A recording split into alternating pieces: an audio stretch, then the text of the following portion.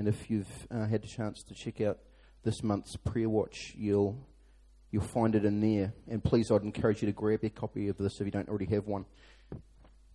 So yeah, this is a word that Greg received earlier this year, and for him personally, but something that was also confirmed quite powerfully, certainly in my hearing, not that long ago by David Peters, who's recognised internationally as a prophet. So I'll just share a little bit of this with you because it turns out it's not just for Greg, but it's for all of us.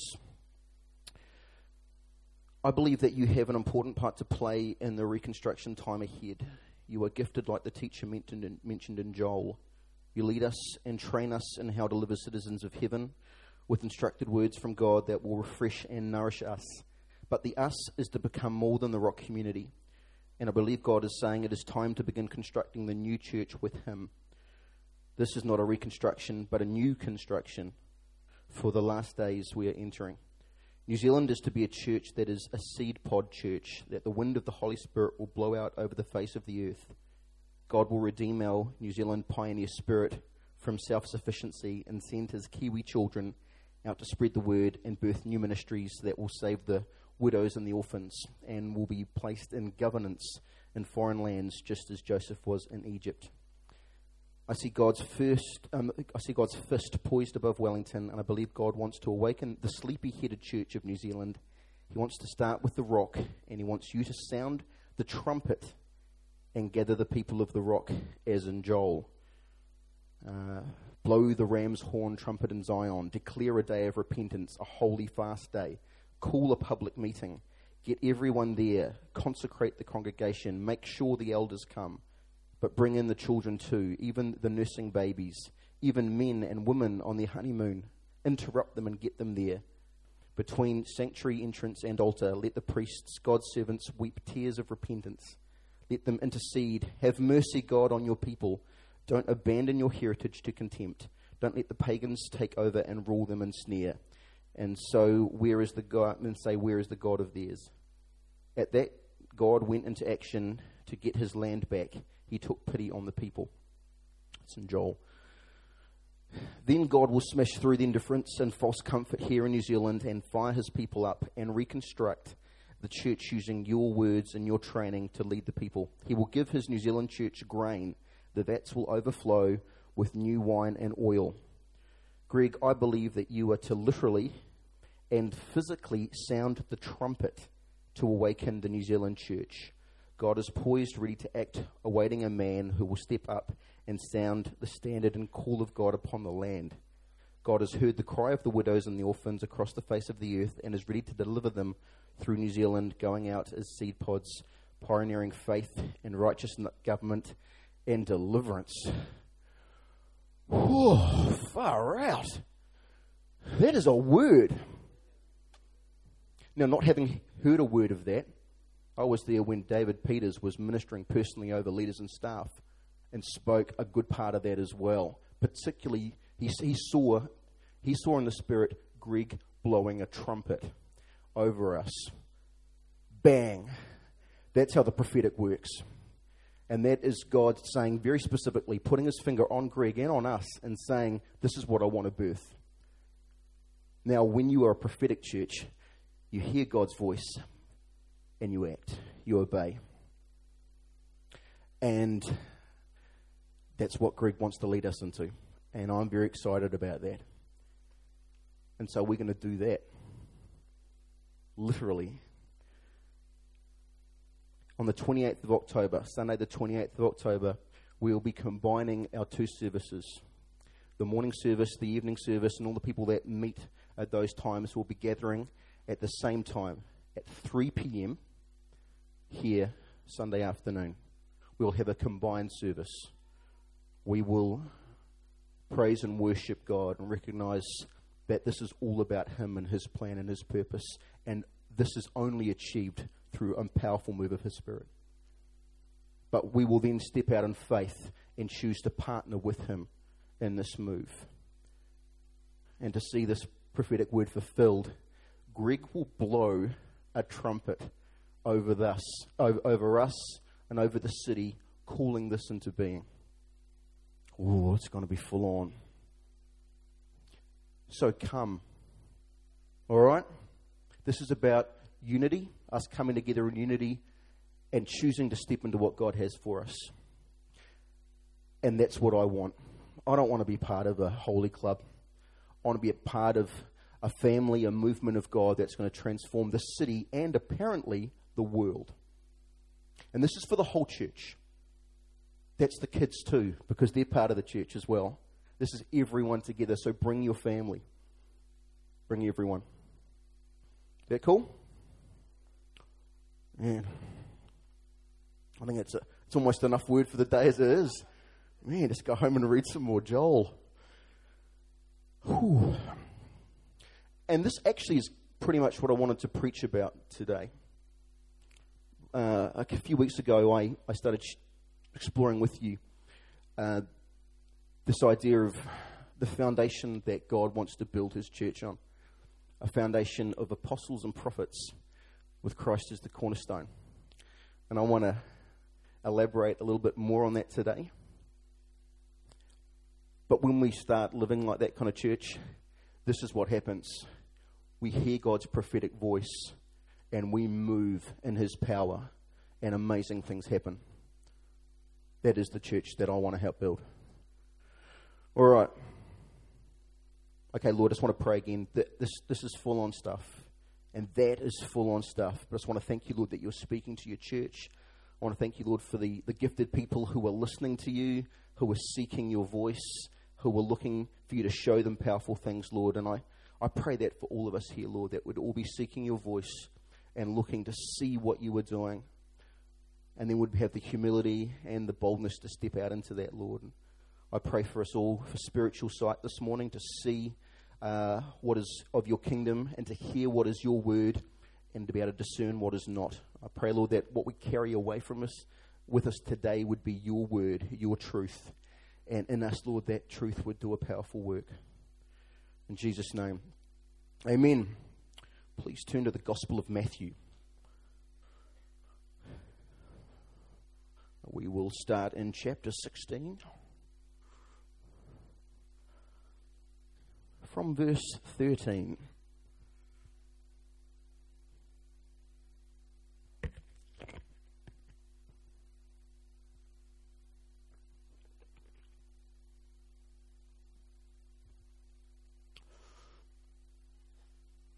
Who do people say the Son of Man is? Jesus asked one day. They replied, some say John the Baptist, others say Elijah, and still others Jeremiah or one of the prophets. But what about you? He asked. Who do you say I am?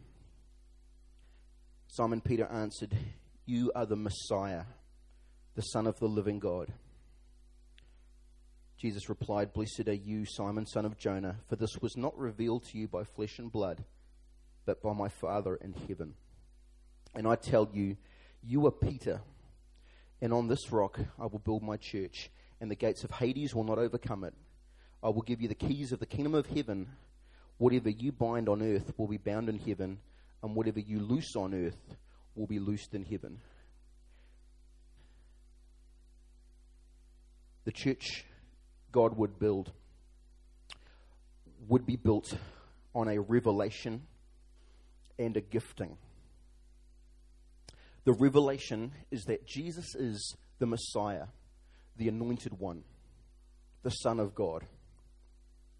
The gifting was the anointing of an apostle. What Peter was able to see that others couldn't was who Jesus really was. Others saw a rural tradesman. Others saw Joseph's boy. Others saw a wise teacher or a miracle worker or a troublemaker. But Peter had spiritual sight to see deeper than that. He could see the eternal reality. Peter was chosen personally by Jesus and designated an apostle. Luke 6:13. He was chosen for a very special role in the kingdom of God. The name Peter, which is a direct transliteration of Petros in the Greek, means rock. That's what it is. Petros is the name form of rock.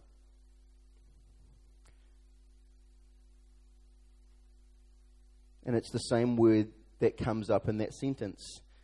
Jesus says, "You are Petros, and on this Petra I will build my church." Peter, you are rock, and on this rock I will build my church.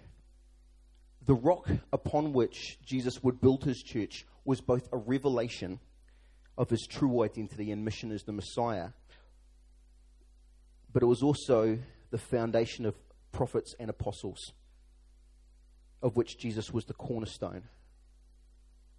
Jesus described the apostolic gifting with very specific and significant language.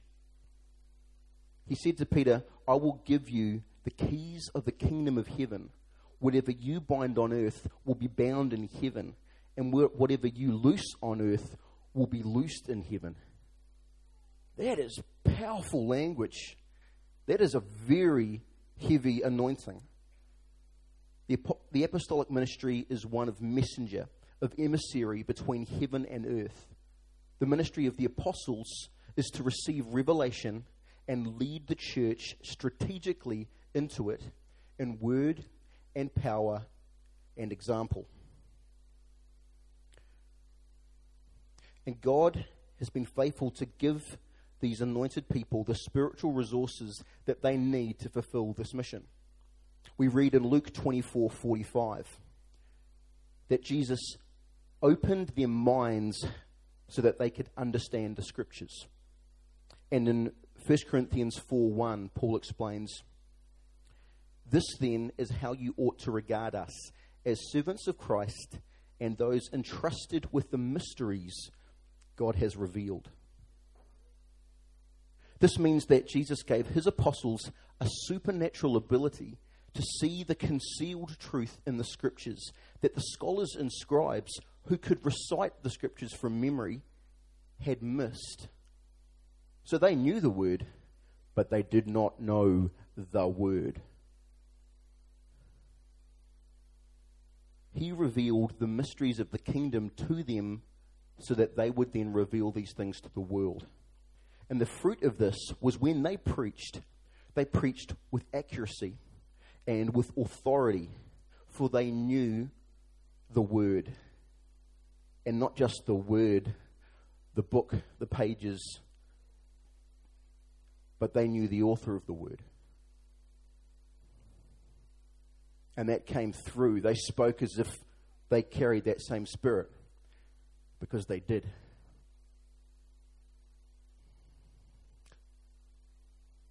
Their preaching was accompanied by power, and lives were radically transformed, physically and spiritually.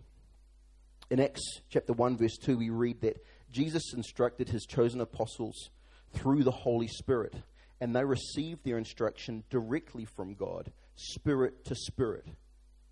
Not just receiving man's teaching, but receiving it directly from God. And what was their instruction they received? Acts chapter 1, verse 8. "You will receive power when the Holy Spirit comes on you, and you will be my witnesses in Jerusalem and in all Judea and Samaria to the ends of the earth." The mission of the apostles was not just local, it was global. Paul describes his calling as an apostle in Romans chapter 1, verse 1 to 5. And there he presents himself as Paul, a servant of Christ Jesus, called to be an apostle and set apart for the gospel of God, the gospel he promised beforehand through his prophets in the Holy Scriptures regarding his Son, who as to his earthly life was a descendant of David, and who through the Spirit of holiness was appointed the Son of God in power by his resurrection from the dead, Jesus Christ our Lord.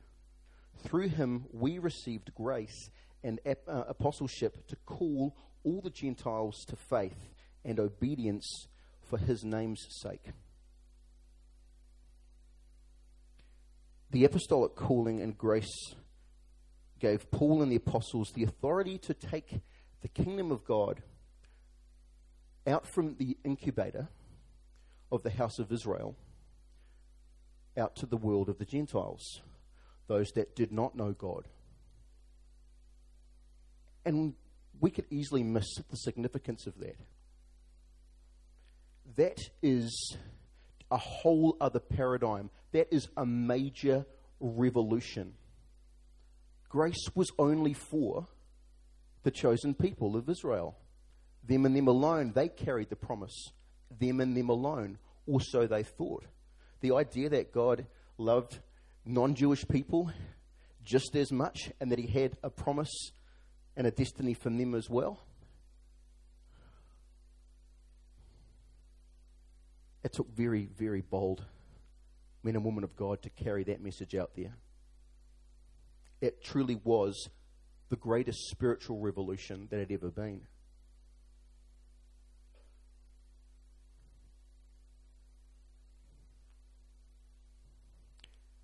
Apostles and prophets are revolutionaries.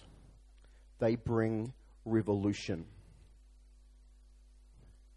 They bring discord because they bring the word of God in a way that cuts down strongholds which are not of heaven. They bring down false mindsets and they restore truth. That's not always pretty. In fact, it very rarely is. So it takes bold, mostly crazy people who don't care so much about the opinion of man. They care about the opinion of God and being obedient to that.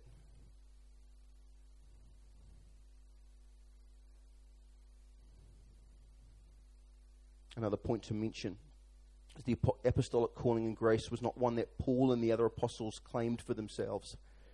They were chosen by God himself and they were appointed accordingly. The apostolic calling does not come by desire or by hard work or by political maneuvering. It comes upon those that God has predestined to serve in this fashion. And certainly my reading of Scripture suggests that apostles are the most likely to be persecuted, to be beaten, to be thrown in prison, and suffer for the ministry they carry. So if you could manipulate your way into the role, probably safer not to. There are easier gigs in the kingdom, that's for sure. I love this anecdote from Acts chapter 16 of the apostolic gift in action. Acts 16 from verse 6. Paul and his companions travelled throughout the region of Phrygia and Galatia, having been kept by the Holy Spirit from preaching the word in the province of Asia. When they came to the border of Mysia, they tried to enter Bithynia, but the Spirit of Jesus would not allow them to. So they crossed by Mysia and went down to Troas. During the night, Paul had a vision of a man of Macedonia standing and begging him, "Come over to Macedonia and help us." After Paul had seen the vision, we got ready at once to leave for Macedonia, concluding that God had called us to preach the gospel to them. Who has visions? Who has a dream at night and gets up in the morning and completely changes what he's doing with his life? I have weird dreams. Dreams I don't know I want to be living out. Some people have prophetic dreams that change the destiny of nations. Some people have the boldness to step out in faith when they receive a word. Some people have the spiritual discernment to see that God is speaking to them and directing them that way. Some people see visions. Some people dream dreams. Some people act on those. And some of those people are apostles and prophets. They just see things and hear things that the rest of us don't. Now, that's not to say, of course, that the rest of us normals can't see dreams and don't dream dreams and see visions. Because we can, and we do, and God wants us to. But it's like these other guys. It's like it's hardwired into their spirit. The dream world, the vision world, the prophetic world is their world. It's not like they have to step into it and switch it on or something and call on God to please do it. It just seems to happen because that's the realm they live in. I don't live in that realm so much. I live so much more in this world, and I'm poorer for it. These guys have a foot in both camps the whole time. And mostly it messes them up, but we need them. The visions that they see and the prophetic words they get aren't just for individuals. These guys receive prophetic word and visions and dreams for churches and for cities and for nations.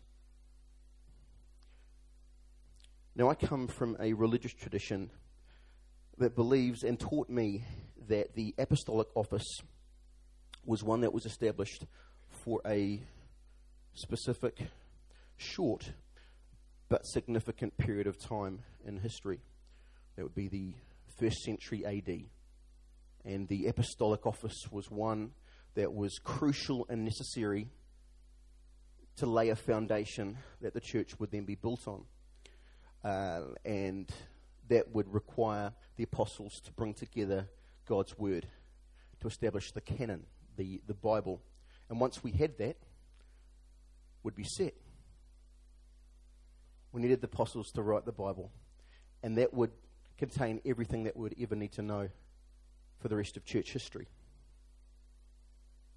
And being immersed in that environment, that made sense to me, and having a spirit which leans toward the teaching gift, that appealed to me, because that meant that everything was knowable, and knowable by me because I had the Bible.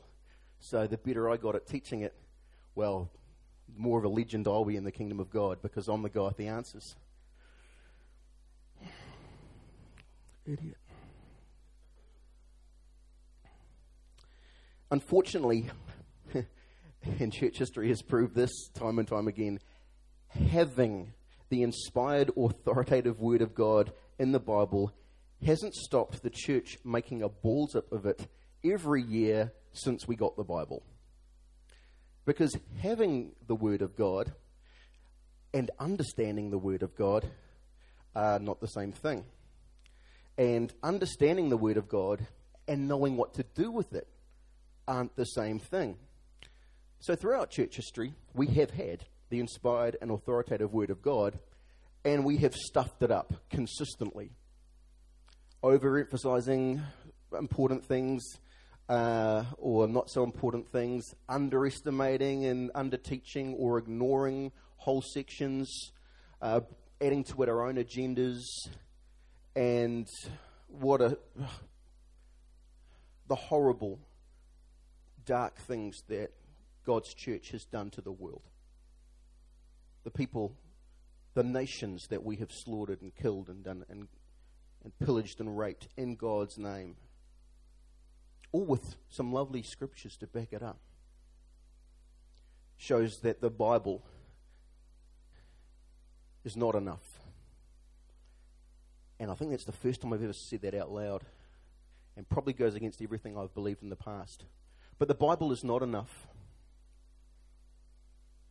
The Bible, I truly believe, has given me everything that I needed to know to be saved. But it hasn't given me everything I need to equip me and to lead me into everything that God has for me since then. Turns out that I needed the Spirit of God as well. And it turns out that I need His ongoing prophetic voice. Because it gets tricky trying to take a scripture, a word that He spoke to a specific person 3,500 years ago, and now make that be something very specific for me. There's a lot of skill involved in doing that, and mostly we get it wrong. If only God would speak to us directly now. That would be really convenient. Turns out He's been trying to the whole time. And some people have been hearing it. Some people have been hearing His voice. But those are the people that we think of as the crazies. They're prophets and apostles. But God is restoring the true foundation of His church. a foundation that is built on his voice, on his word. That's his word in the Bible and his word which is coming through prophetically now. And they are entirely complementary. They parallel. God's character is not changing. He's not bringing a new direction. I don't believe that for a start. He's realigning us and restoring us to the direction he had in mind the whole time. But we fail to see it in his word all the time. So he raises up men and women of God, speaks to them spirit to spirit, shows them things in the spiritual realm to help them see, oh, that's what you mean. Oh, okay. And then they lead us forward into that.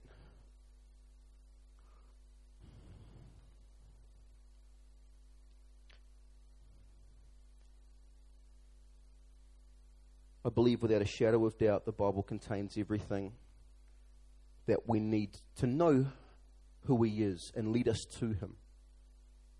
The Bible's very good at describing and explaining our God, and when we can actually experience that for ourselves, it changes everything. But the rock needs something more than the Bible. The rock needs the Bible and more of it than we're currently receiving.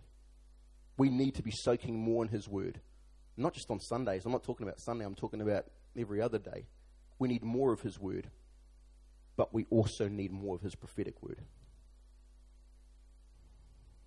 And so this word that Greg's been receiving this year encourages me. Because it confirms again, God is speaking to us. And when we start to listen and step out, he just keeps pouring out more and more. And we become the church that he's calling us to be.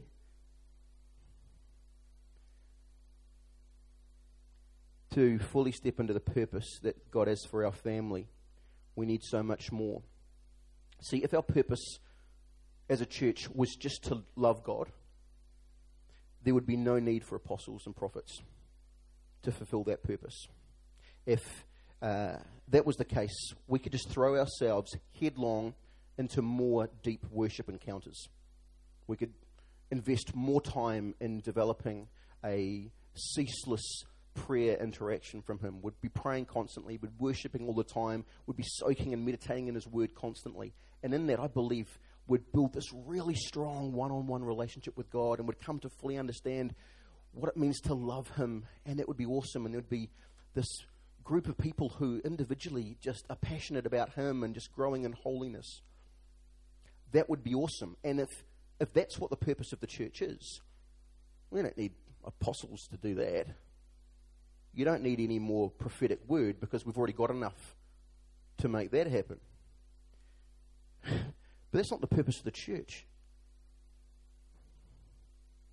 The reality is that we are called to more than a personal relationship and to more than just living a good life. He has called us individually and corporately to a very powerful and significant mission. He has called us to this church family in this specific city at this specific time. God has a mission that he has been revealing to us through his chosen agency of prophetic and apostolic leadership. God doesn't tell me jack. He doesn't tell me what he wants to do for the rock. I really hope that he would, just because it's more comfortable for me if I receive it. I don't like mysteries. I like things to make sense. I like things to be clearly written in black and white. That's not the way God works. God's prophetic leadership comes through prophetic and apostolic ministry. He reveals the mysteries to these particular giftings.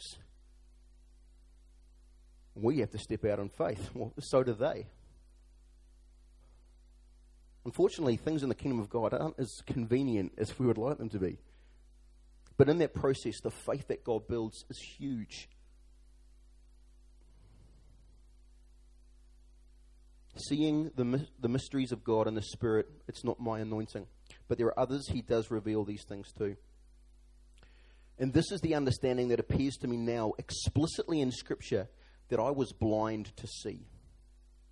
1 Corinthians 12:28. I don't know how many times I have pored over chapters 12, 13, and 14 of 1 Corinthians. I've preached them so many times. Tried to learn it in Greek once. What an idiot. I developed some very, very solid arguments for defending some specific points of doctrine. And using articulate words and logic and a few other scriptures, I could be very compelling in how God wants to use, well, my opinion of how God wants to use the spiritual gifts in the church. So yeah, I can't remember how many times I've read and studied this passage. But somehow, I missed something which was so explicit, just sitting on the top of the text. You don't need to dig deep for this. 1 Corinthians 12:28. God has placed in the church, first of all, apostles. Second, prophets. Third, teachers. Then miracles, gifts of healing, helping, guidance, and different other tongues. There was a force of will applied there to deliberately ignore some key words in this passage. I personally don't believe that there is a wasted word in Scripture. Everything is there for a reason. I should have been jumping all over this thinking, oh, Lord, what do you mean by this? First, second, third, what does that mean? But no. I was able just to tone down my curiosity at that exact point and ignore it.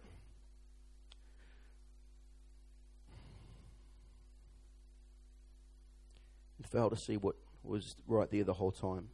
This is not a passage about what is most important. This is not about who the cool kids are and who are the less cool. This is not about who is deserving of most honor. And this is one thing I did actually pick up from 1 Corinthians 12. You read the rest of it, and Paul is at pains to encourage the church to recognize all the gifts and encourage all the gifts and honor all the gifts, particularly those which don't draw to themselves honor. It's not about honor in this case, but it's about governance and revelation. First apostles, second prophets, third teachers, and so on. Why?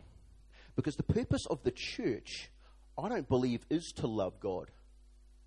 That must happen, and that's part of just being connected with Him and reconciling. That is a mandate which is on all believers. But believers are called into a powerful vehicle for transformation, and that is the church. And the purpose on the church is something even more than that, or is a profound expression of that. If God's purpose for the church was to know Him better and love Him more, then why are we still here?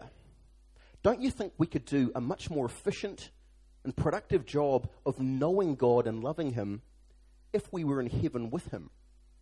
We're surrounded by so many distractions that pull us away from Him. It's hard to love Him down here. Wouldn't it be easier if we were just hanging out with Him in heaven the whole time? Yes, it would is the answer. Yes, it would, Clay. It would be easier if we were just in heaven. Unfortunately, we can't fulfill our purpose as the church if we're in heaven. Who's not in heaven? Everyone else. The world is not in heaven. Those that don't know the Lord aren't in heaven. People that are not redeemed or not being sanctified aren't in heaven. So God has left us here because it turns out it's more efficient and productive to leave the church on earth to do His will than zap us up to heaven just now. All right? So you get that maybe our purpose is more than just know and love God. He wants us to do some stuff as well. Yeah. God has a plan for the whole world, and He wants to effect that plan through us. God is establishing the kingdom of heaven on earth, and He is releasing that kingdom through us, through His people. Or at least He's trying to. The way that He does that is first apostles, second prophets, third teachers and pastors and evangelists and others. These are the ministries that we know as the fivefold. Well, maybe you don't know that. I didn't know that. I hadn't heard fivefold until I came to the Rock. But there's a whole doctrine built around it. There's books and stuff on it. There's a very funny, very cool illustration. from one of the pastors at Bethel, a guy called Danny Silk. I want to share this illustration with you because I think it, for those not familiar with the fivefold, I think it helps get the picture a little bit. Okay, so this is an illustration from his book, Culture of Honor. You can get this on Kindle for $9. If you haven't got it, I'd recommend you just read this book. It's awesome. Okay, so this is Danny Silk on the fivefold anointings. I think I can best introduce the attributes of the fivefold anointings by describing what might happen if they all arrived together at the scene of a car accident. The pastor is the first one out of the car. He scrambles to assess the situation and begins a triage approach in applying first aid to injured victims.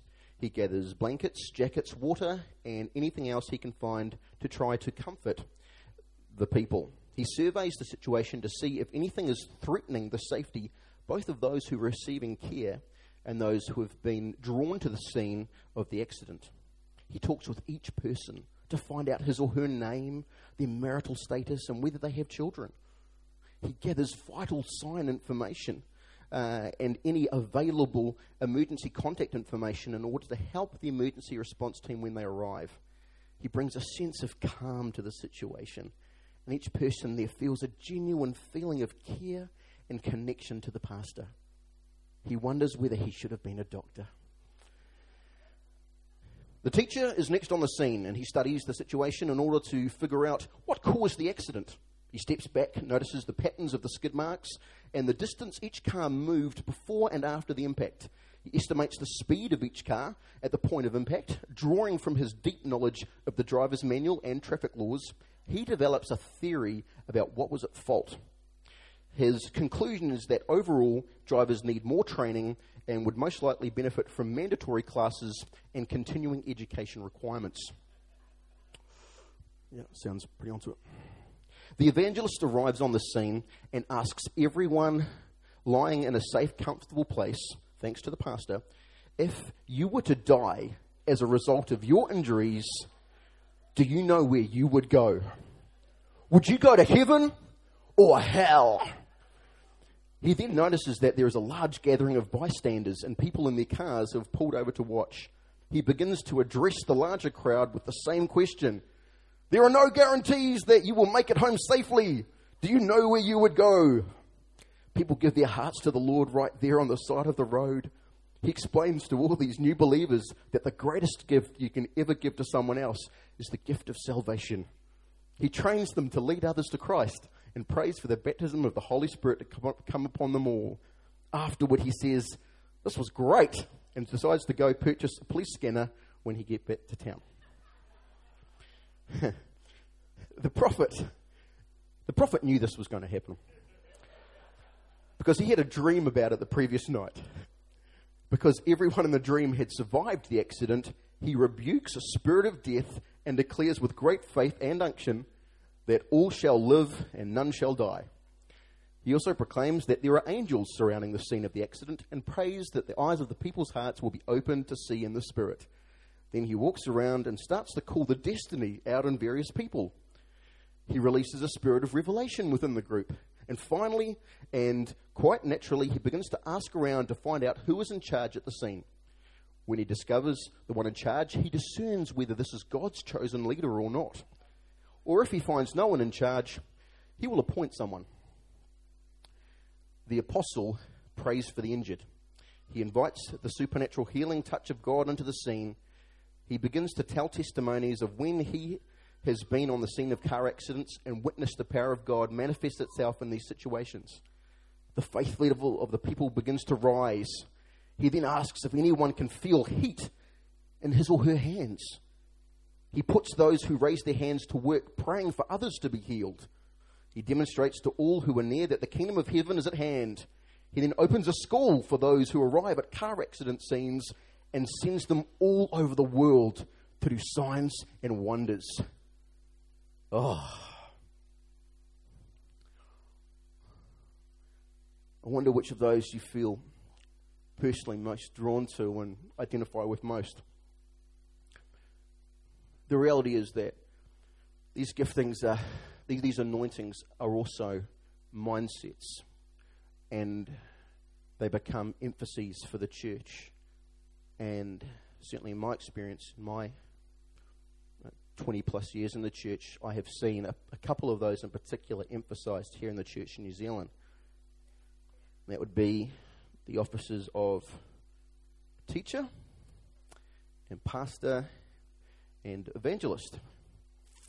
The safe ones.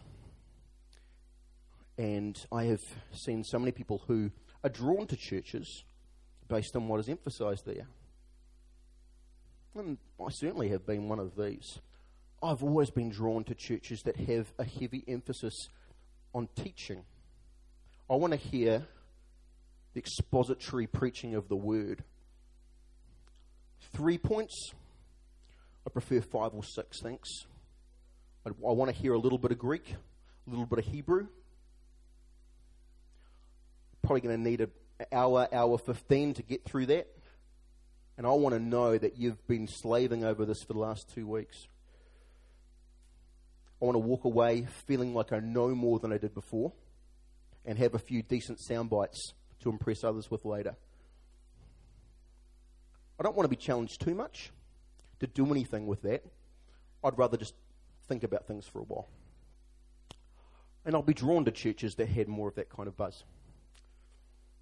Others are just so sold out for the winning of the lost that they'll be drawn to churches and leaders that's what they're sold out for. It's just preaching the gospel. It's all about winning the lost. It's about people responding to the gospel. It's about numbers, because numbers are souls. And I know people who carry that same heartbeat, and so they're drawn to those kind of churches. And then there's everyone else who just wants to be taken care of, just wants their needs to be met, just wants to feel loved and accepted, and just someone to walk alongside them to help them overcome their problems. And so churches with just genuinely loving pastors, pastor and gifting, just draw people like this like moths to a flame. And to be fair, that's probably most of us. Because of course we all want to be taken care of and loved, and we've all got issues and stuff. And so what you see is churches in New Zealand that are led by teachers and pastors, and in some cases evangelists. But not apostles and prophets, because they're crazy. And they say crazy stuff, and they make you go and do stuff. And their churches aren't very comfortable. Their churches aren't easy to sit down in the pews. This fivefold stuff is not about who the most important in the kingdom of God is. But Jesus made it clear, the least in the kingdom will be considered first. All of these gifts are crucially important to the church, as are all the spiritual gifts listed throughout the Bible. But for each of the fivefold gifts to be effective in fulfilling the mission that God has for them, for building the church, they need to operate in order and the authority that God has raised them up in. The order is essentially about the flow of revelation.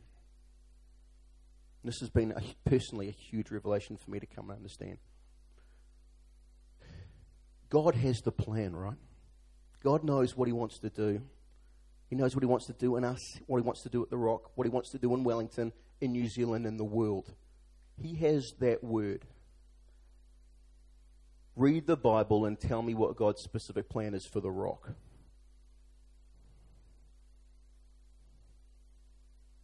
Good luck with that. The general stuff is in there. Yes, God wants us to win the lost. He wants us to be salt and light and transform cities. But how? What specifically is he calling us to do? Where does he want us to put our resource? What initiatives does he want us to jump into? What not? What political issues, if any, does he want us to get involved in? What is the voice of the Rock supposed to be at this time?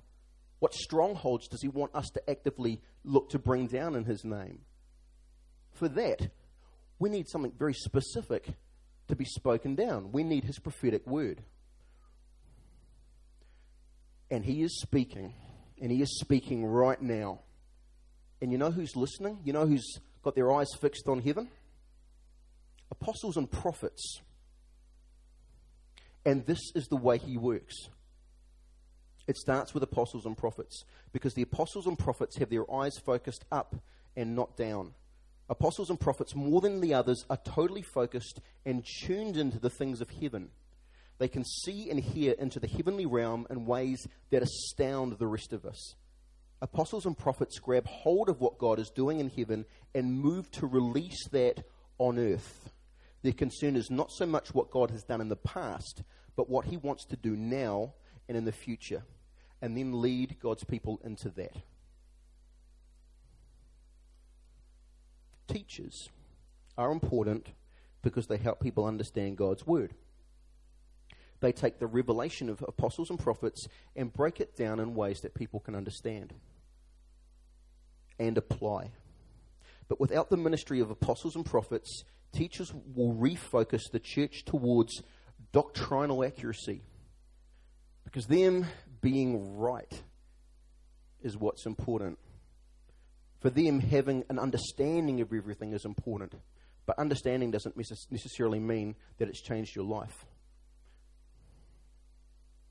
Apostles and prophets, their focus is on heaven. Teachers, their focus is on the church. They just want to educate people in the extreme. Like the Pharisees, scribes, and teachers of the law that Jesus encountered in his day, their zealous passion for God's word can blind them to God himself actually standing in front of them. And this is what God saw. Jesus saw people who knew the word. They could recite the Torah. They could recite all the words of the prophets.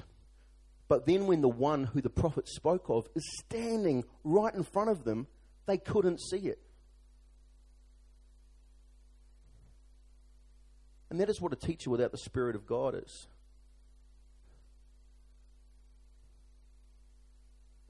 Being right became more important than being righteous, and righteousness is found in Christ alone. Teachers find their ordained and anointed place in the church when they humbly receive apostolic and prophetic direction from those graced in those ministries. And they help God's people to receive that word and apply it to their lives.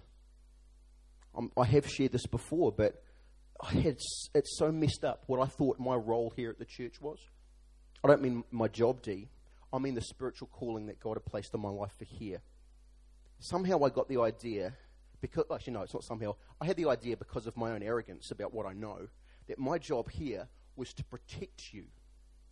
To protect you from the crazy words of people who didn't know the Bible as well as I thought I did.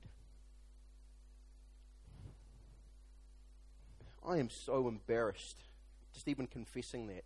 The idea that I thought I knew the word so well, that I would use the word to contradict the prophetic voice here. That is shameful for me, you understand?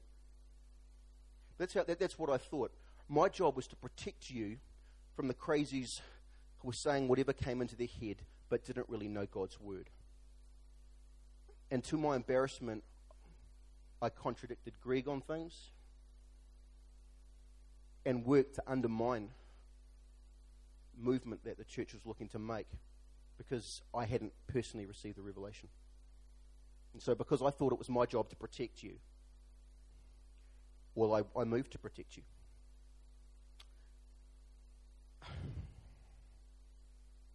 I am here for a reason. That's not that. No one's here for that. The elders have been raised up in this church to maintain doctrine here. That's explicit in Scripture, and I know that. My job is to help people understand things. And the apostles and the prophets, God is speaking to them all the time and showing them how God wants to lead us. And I've got to tell you what a burden has been lifted off my shoulders now that I realize that's not my job. And I'm not equipped for that. And I feel so much more part of the family that I'm working in cooperation with people who are gifted in amazing ways. I feel like I really know who I am now. And I'm excited about growing into that more and more. I mean, I've got a long way to go, even in my own area of ministry. But I'm excited about that. pray for me, please? Pastors are important because they connect people relationally with the prophetic plan God has for the church and walk alongside them, nurturing them into their part in the family and encouraging them to overcome the obstacles in their way. What God is calling us into as a church, it's hard. It's going to be full on, and we don't have half a sense of how full on it's going to be. It's going to require a lot of sacrifice. God is pulling down mindsets. He's going to make people feel uncomfortable. I'm going to be working to make people feel uncomfortable, and I don't care. I'm cool with that. In fact, I feel positive on a Sunday if people are uncomfortable, because I'm like, yes, that's what the Word of God's supposed to do. Good. If you all agree with me, I'm probably scratching your ears. So stop agreeing. Yeah, good. Thank God we have pastors who do care about how we feel, who do care about the burden we carry when we leave the building. Pastors want to see people grab that powerful word and softly work away on us to see a full transformation. Pastors recognize that's a hard calling on us. Pastors don't want to lose anyone. Apostles, definitely, certainly teachers, will hold on to the ones that truly get and understand. The rest, we'll leave to God's grace. Pastors don't want to lose a soul. They care about every single one of you. And that's good, because we should all care about every single one of you, not just the ones who get it. And so pastors take that word and they massage it nicely into people who are struggling with it. They recognize that the consequences of God's word are very full on for some people, and they'll journey with them to help them work that through. We need pastors. But without apostles and prophets, pastors can perpetuate a church culture that is insular and focused on people's needs. Pastors want people to be happy and healthy, whereas God wants his people obedient, focused on him and the mission. Pastors need the apostolic and prophetic environment to step into the ultimate calling as enablers. Pastors are enablers, but not enabling a selfish, pew-warming culture, but enabling a culture of kingdom people, sold out for a mission so much bigger than themselves and their problems. Lastly, the evangelist's role is to equip the church to bring the expression of God's prophetic voice and mission to a lost world. Without them, our churches would never grow, because the kingdom of God would never make it out the door. It would be stuck in here with us. Evangelists equip us to take the kingdom to work with us and share the hope that we have. Or they do at least when they operate in an apostolic and prophetic environment. Without the flow from these other gifts, the evangelists equip us to carry not the kingdom, but just the gospel, which is only a part of the kingdom God is looking to bring. Often, evangelists reduce the kingdom down to a simple form that's expressed in 4 spiritual laws and can be contained in a little tract. The kingdom of God is so much more than that. It's more than a prayer of salvation. Evangelists operating from a 5-fold church get that, and they equip us and inspire us to carry the full kingdom out with us. They remind us constantly that the mission is out those doors, and they're constantly pushing us and challenging us to get out there and do something about it.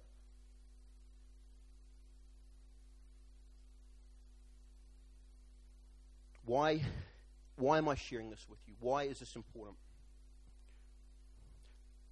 It's important because the apostolic and prophetic offices are being restored in the kingdom of God to their rightful place. The church that you might have grown up in or are just coming into, it's changing. God is restoring it back to what his plan was. We've been getting by, middling about, doing church for so long now that we don't know any other way. So now we need to hear that there is another way. And it's the way that God established from the beginning. Building his church on a foundation of apostles and prophets. And that office and that agency is just as real and alive now as it was in the first century.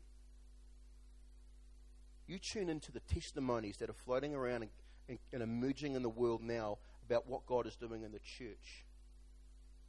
It's unprecedented stuff. You read in Acts about a shadow falling on someone and from an apostle and they get healed, or people being raised from the dead. It's nothing compared to what he's doing now.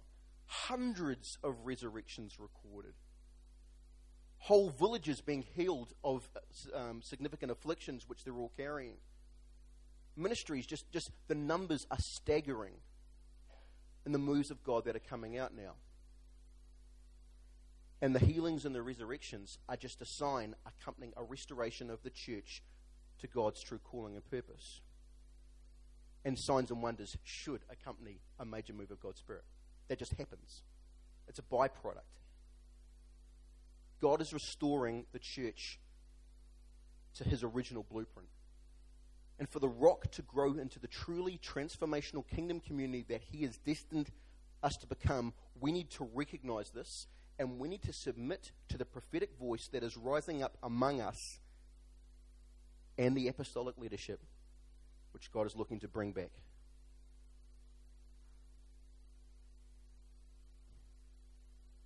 And so that requires a response individually from each of us. The rock is us.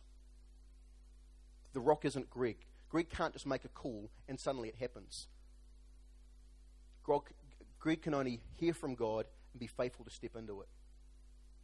We all carry an equal responsibility to respond to God's word. So the challenge that I send you out with today is to take this word and to test it, to seek him on it, to seek confirmation, just as the Bereans did in Acts 17.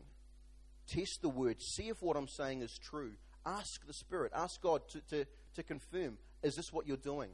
Because if God is restoring the apostolic and prophetic voice and office to his church, that means something significant for us. That means that we are handing back the authority that we've claimed here in the church and recognizing that God is actually looking to place that authority on certain anointings and giftings in the church. And it's hard to let that go. It has been hard for me to recognize that I don't get all the info, but I have to appreciate the gift on someone else, trust God on that person, and follow even when I don't understand. Not understanding is very difficult for me, people. I need to understand everything.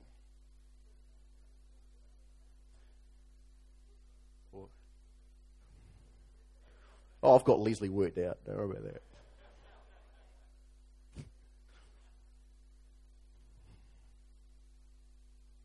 So this has been my faith journey, recognizing that God is speaking to the rock, and he's not necessarily going to check that out with me first. But God has raised up these awesome gifts, powerful gifts, and he has an order and a flow he wants to work in. My responsibility is to see God on others and to humble myself to allow God to do things in others and not just me. To develop a spiritual discernment and mostly just faith to step into things I don't understand. And it requires me to recognize and honor what God has put on other people. And this goes beyond fivefold, by the way. This goes across all the gifts. Every man, woman, and child in the kingdom of God that carries the Spirit of God has his thumbprint all over them. We are all made in the image of God. We are his children. I am surrounded here by royalty. Princes, princesses of the kingdom of God. You carry his authority. You carry his name. You are made in his image. You are beautifully, fearfully, wonderfully made. On top of that, he has poured out supernatural power, graces to change this world. 1 Corinthians 12 said we are all worthy of honor for that reason. Every gift, every calling is wonderful, honorable. And we should recognize what it is that God has put on each of us, those around us, and honor the person for that. Honor them for the God that is in them. Honor them for what God has put on them. And then act accordingly. So when you recognize that there is a prophetic anointing on someone, honoring that gift means you will listen and you will receive humbly when they have a word for you or for the church.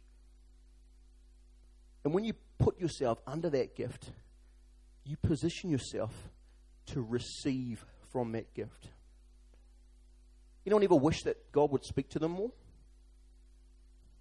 You know, when you get some legend prophet of God comes into the house, you get a David Peters or a McGregor comes in. Some people are like, please don't pick me, please don't pick me. But a lot of people are like, pick me. Please, I just want God to speak to me. I want to hear his voice. I want a word to confirm what he's doing. I'm always one of those people. If you're not one to hear God's voice much, when someone comes in like that, I just love it. And I'm always just a little bit disappointed if I don't get a word. Anyone else like that? To receive that, you've got to honor the gift. One of these guys, someone who's carrying a powerful anointing like that, comes in the house, and you're like, this whack job again. How long is this going to take? Yeah, good luck at you getting a word. And if you do get one, it's not going to be a nice one. You want to receive God's prophetic word? Place yourself under the gift. Honor it. Same goes for teaching and for pastoring. You feeling unloved? Feeling like no one cares about your needs? Do you recognize the love of God on other people around you? Do you recognize those who carry a pastoral heart and place yourself in their sphere of influence so that you can receive? I hear testimonies all the time of people who find this place just unloving. Just, people don't care about me. But what I have witnessed from my own relationship with them is time and time again seeing them push people away. They want to feel love, but they're not prepared to make themselves vulnerable and really share what's going on. And so they can't receive.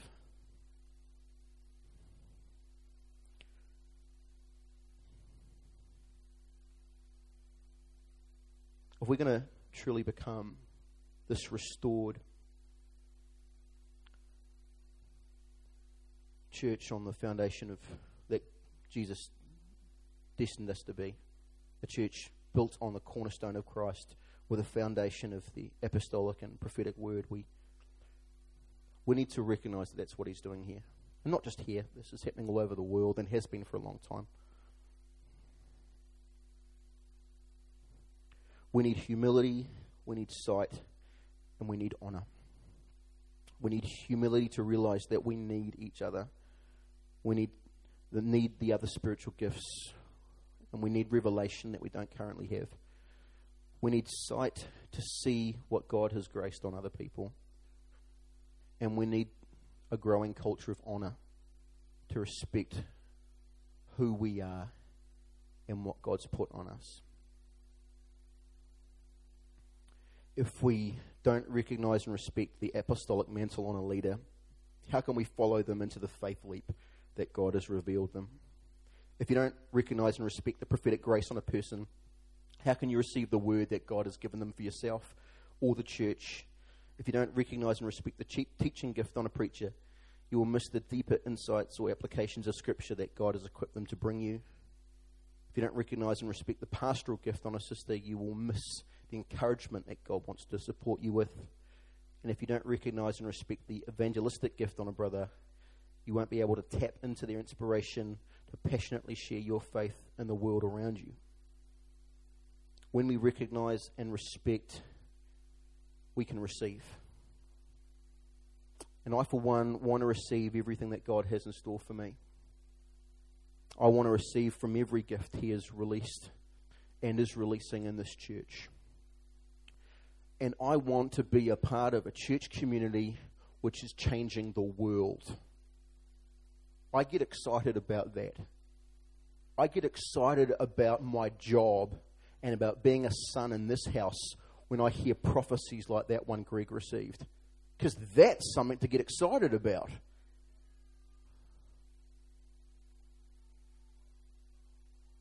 So to become that, to become the fulfillment of that prophecy, we need to sign up for it. We need to place ourselves under that prophetic word, recognize God is speaking, and then step out in faith. So you better believe I'm going to be here on Sunday the 28th of October, and not just because I have to contractually. I don't want to miss out when the prophetic and literal trumpet is blown out over this church community. The expectation is already building for me now. Because what I have seen is when people respond to the prophetic move of God, things break spiritually. Now, if you felt that there are things holding us back as a church or holding you back personally, you better believe there are things that are trying to hold you back. But when we step out in faith, God breaks those things off because God is partnering with the faith of his people. So let's step out in faith.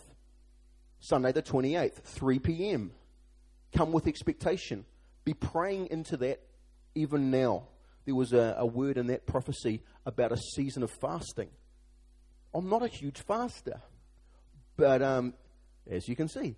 But I want to do everything I can to just submit my body and my mind to the will of God and prepare myself spiritually. So when this day comes, I am so fixed on him that I don't miss a thing. I want it all.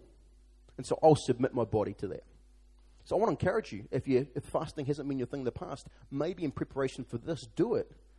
Because in the 4.5 years that I've been here, I have never heard a word like that and never felt as passionate that God is calling us out of the past into some amazing, powerful future.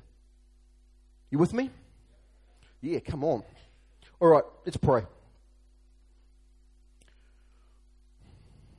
And we pray, Lord, because none of this happens without you. We need you so much. And Lord, I just want to thank you that you are delivering. You are pouring yourself out. You are giving us everything we need. And I want to thank you, Lord, that you are restoring the prophetic word to this house. You are restoring apostolic leadership. And that you have such a cool plan for us. So, Lord, I pray for us all and for myself, for humility, for a greater humility than I currently have.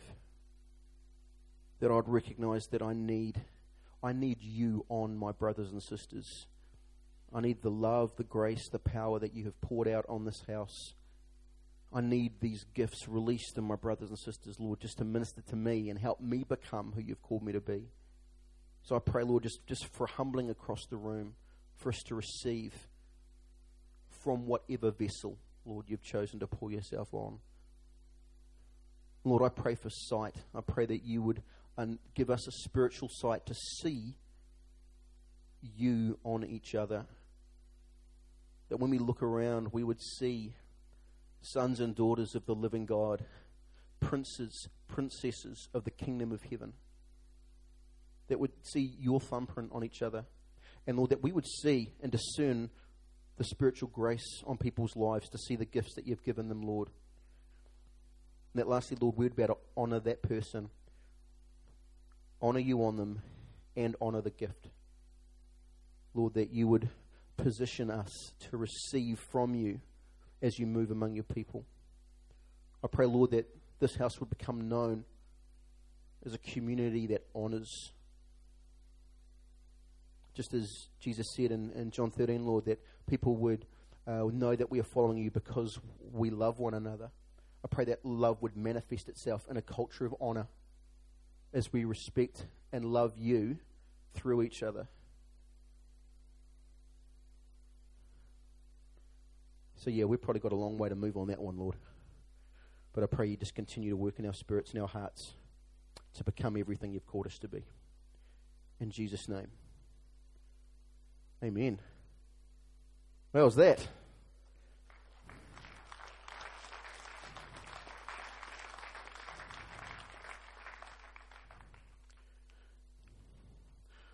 I'm going to get the guys just to lead us in a song, and I want this song because I just want to reaffirm as we walk out that the foundation that I'm speaking of, the cornerstone is Jesus. The prophets and apostles aren't bringing anything and doing anything that Jesus himself didn't do. Everything is aligned with him. So I just want us just to reaffirm that together as a community. And as you leave today, I really want you to carry this word and really thrash it out and contend for truth. If we get hold of this and it doesn't work in our hearts, you watch out. The rock is going to just go off the chain. Why don't you stand with us and we'll sing.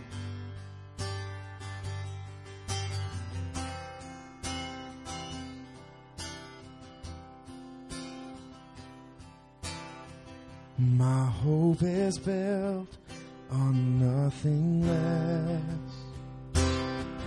than Jesus' blood and righteousness. I dare not trust the sweetest frame, but wholly trust in Jesus' name. Let's sing that again. My hope is built on nothing less than Jesus' blood and righteousness. I dare not trust the sweetest frame, but wholly trust in Jesus' name. Christ alone, the cornerstone, weak made strong in the Savior's love. Through the storm, He is the Lord, Lord of all.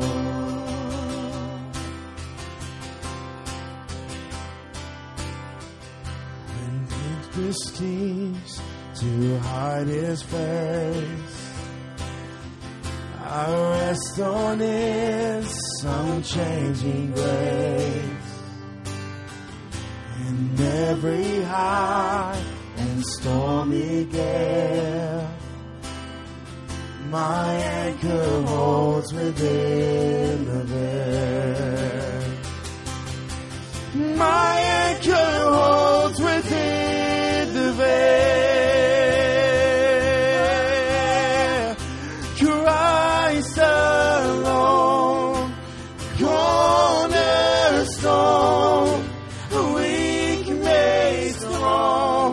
in the Savior's love, and through the storm, He is the Lord, Lord of all.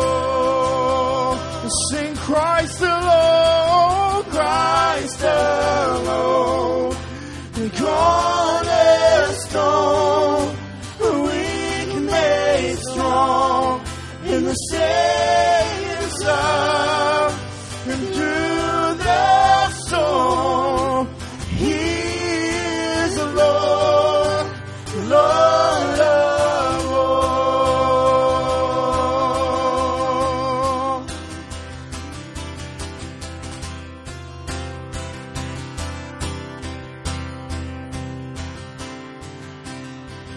When He shall come with trumpet sound, oh, may I then in Him be found, dressed in His righteousness alone,